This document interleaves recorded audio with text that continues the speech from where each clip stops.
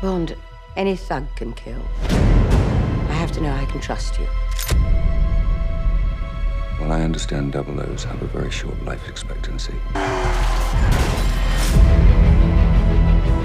You're a kite dancing in a hurricane, Mr. Bond. Is this really what you want? Always alone?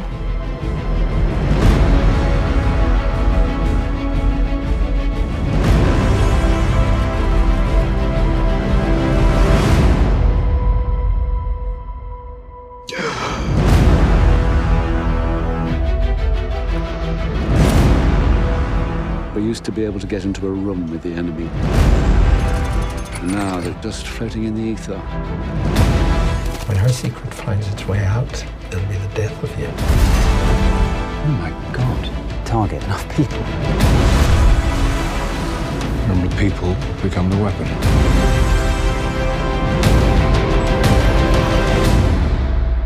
Who is he? James, you don't know what this is. James Bond. Licensed to kill. In love with Madeline Swan. I could be speaking to my own reflection. Only your skills die with your body. And life is all about leaving something behind. Isn't it? Come on, Bond. Where the hell are you?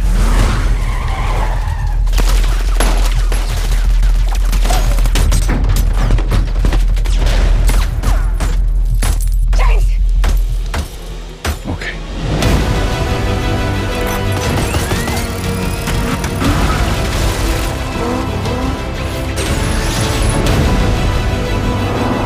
If we don't do this,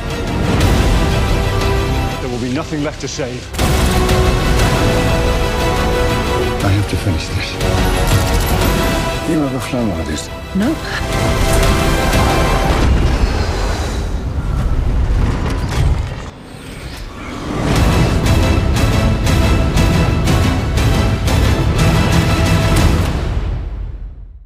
Hits 106 KHQ. Tyler Woods here. Welcome to the podcast. My movie review on James Bond, No Time to Die, the 25th James Bond film. So a lot of people were asking like online, like, what's the 25 movies? 25 movies of James Bond, the gentleman's spy. So, I mean, with that question, I couldn't help but just say, you know what? How about a brief history look on the gentleman's spy, as well as my introduction to the franchise before we get into that review. The James Bond series was focused on a fictional British Secret Service agent created back in the 50s by writer Ian Fleming. Featured him in 12 novels and 2 short story collections. And then Ian Fleming died in 1964. So, yeah, I mean, that was like a 11-year run. But then eventually the stories would continue. I mean, there's more history to unravel, you know, about Ian Fleming's biography and everything. But I don't know. I don't want to bore you with all those details. Maybe on another podcast. But those books that he wrote were Casino Royale, Live and Let Die, Moonraker, Diamonds Are Forever, Dr. No, Goldfinger, For Your Eyes Only, Thunderball, The Spy Who Loved Me, On Her Majesty's Secret Service, You Only Live Twice, The Man with the Golden Gun. That was the last novel. Like, it was a novel, and those 2 short stories were Octopussy and The Living Daylights. So it was on hiatus until someone could actually, recapture that James Bond feeling in the books. That took about 15 years. Yeah, 1981. James Bond has been everywhere. I mean, since his novel debut, films, radio, comics, TV, which, by the way, was my introduction to the name of James Bond. But not the character, not the actual James Bond character. Just with a character in relation to the Gentleman Spy with a little series from the 90s called Bond.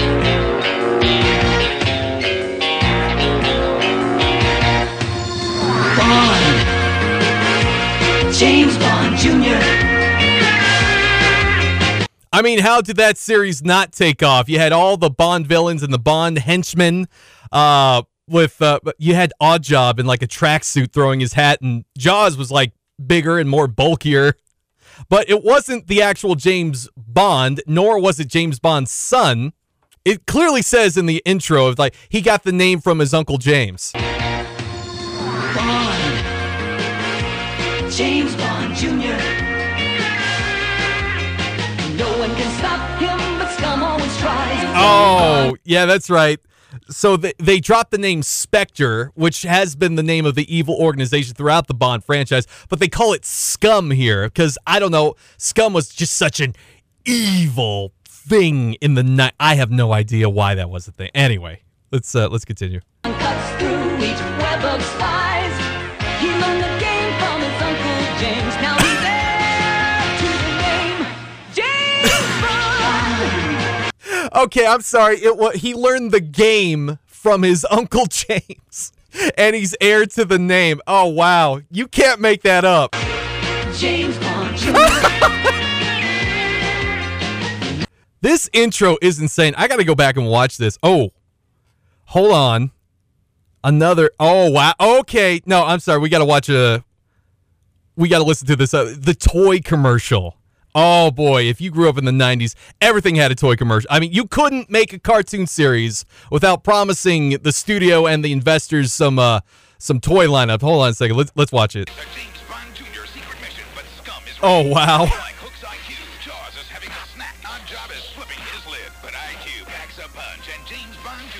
Wait.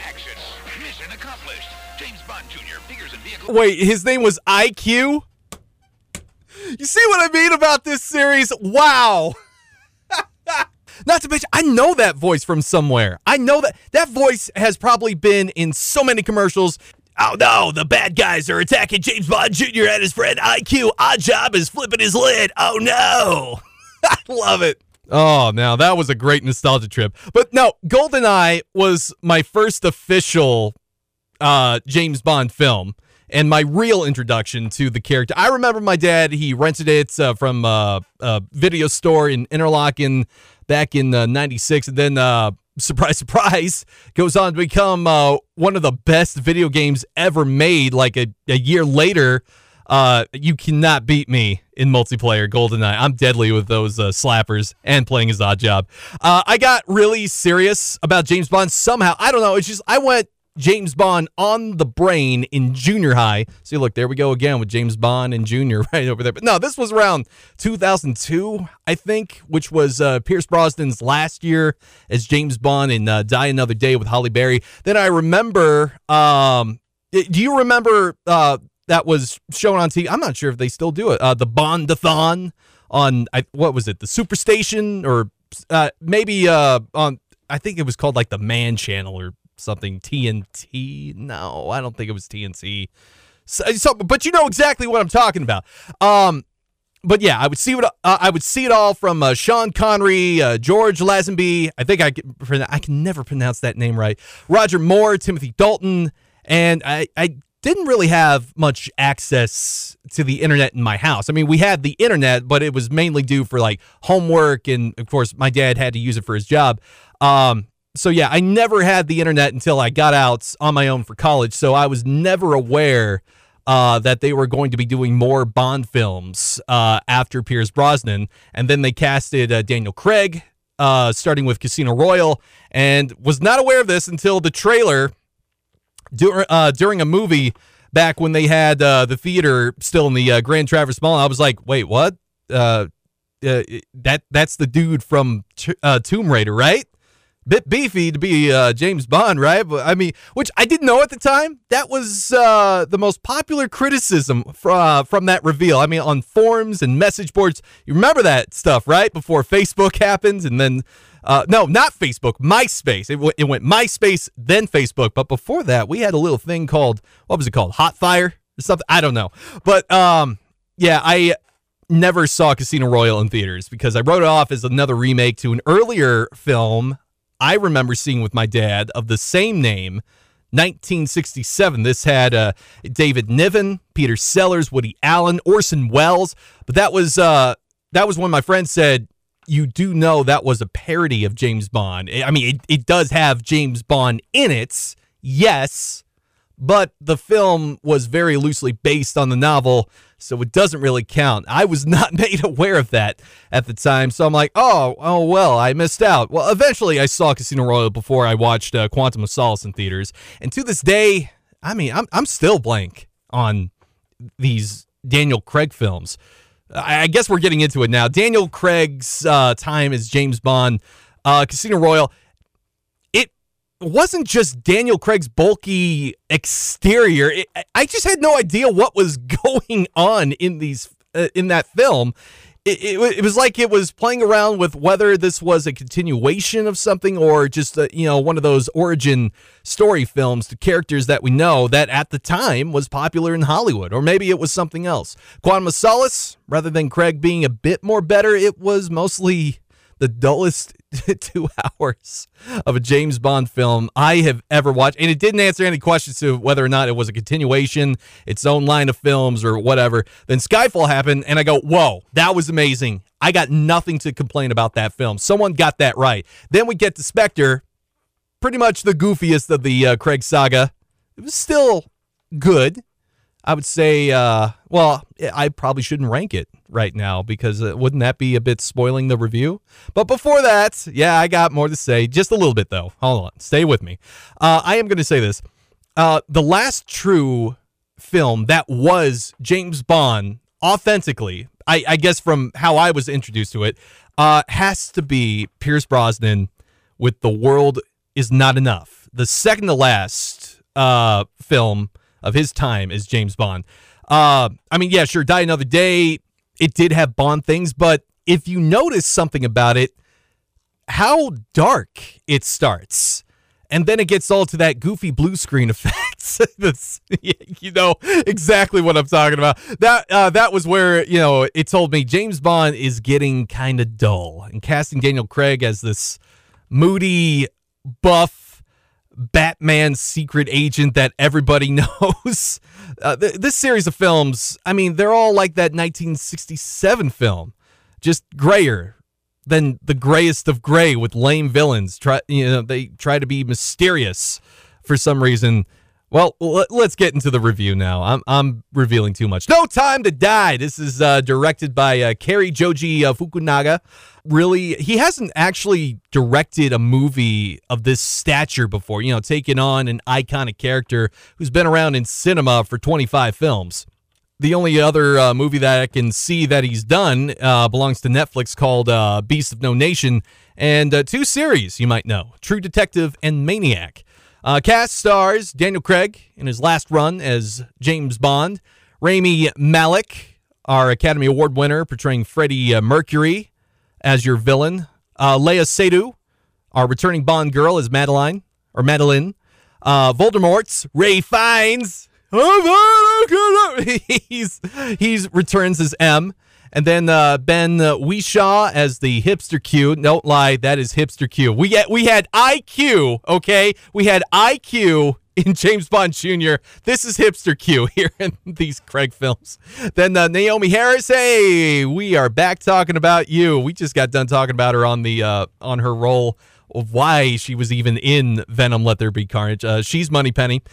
And last but not least, let's mention Christoph Waltz as Blofeld. Also starring Lashana Lynch as Nomi, a.k.a. the new 007. Then there is Ana de Armas as the agent Palmoa. I think she's like a CIA agent or something.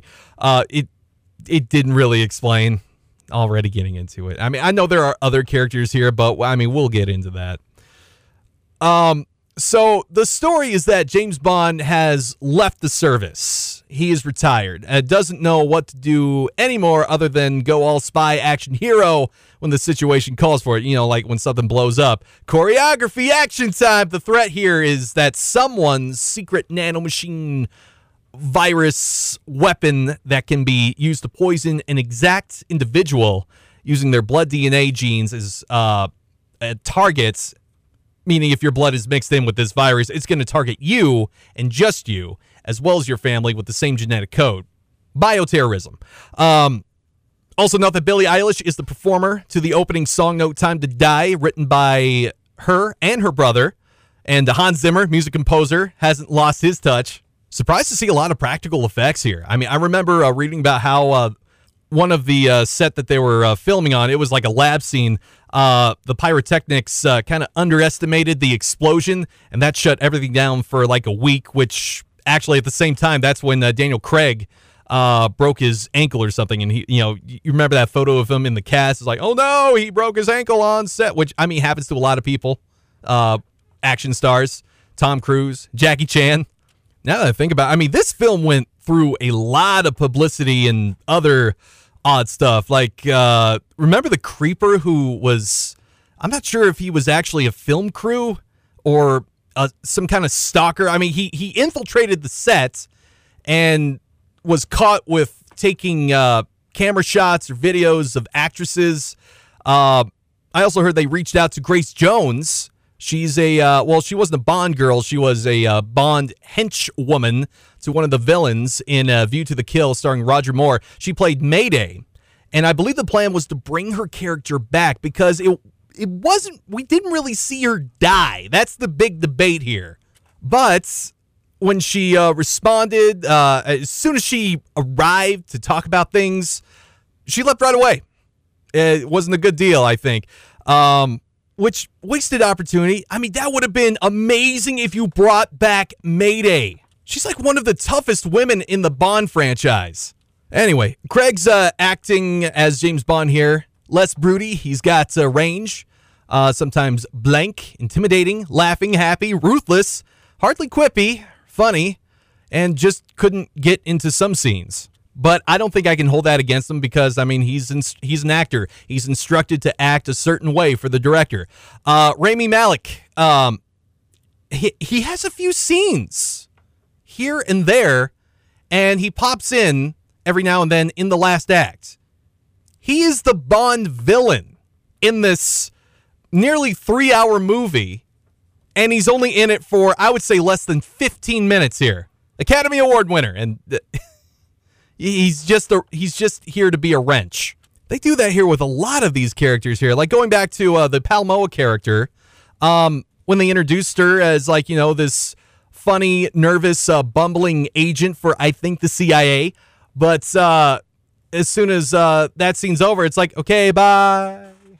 Even some key roles here who are, I feel as though written to reveal plots to James Bond and see how he reacts to it. And it just lingers on that. There's a lot of lingering here. And oh boy, remember the henchman? Odd Job, Jaws, the guy with the metal hook, or the creepy witch doctor guy. Oh, he was my favorite. The henchman here, he's called Cyclops. Boy, really didn't waste anything on that one, did ya? They're grapes compared to Craig. I think somebody was holding a copyright notice if they actually went the way that... I mean, you think with a name like Cyclops, there'd be something, but really, don't expect much. Also, Lashana, as the new 007, or, who fills in for Bond's face. I mean, they have, like, this funny banter going on. It's like, it's just a number. I wanted more of her. And this film would have been a lot better with just her and Daniel Craig. With the addition of a lot of stuff, I mean, just could have been cut here. It does enthrall you into several mysteries that show you who, but doesn't explain why. And, of course, there is one big reveal I can't help but say, I mean, was thrown in. Actually, now that I think about it, I mean, a lot of things that happen here in this film are driven by things that are unexpected. And what I mean by that is like, oh, yeah, wasn't expecting that because there was nothing leading up to it. This is the end of the Daniel Craig saga. I'm not going to miss it. If I were to place this, No Time to Die would just make third place out of his 5 Bond films. You know what? How about this? I try not to do this anymore, but I'm going to play right now the James Bond theme, and at the end, I'm going to tell you how this ends. So this is your spoiler warning. Here we go.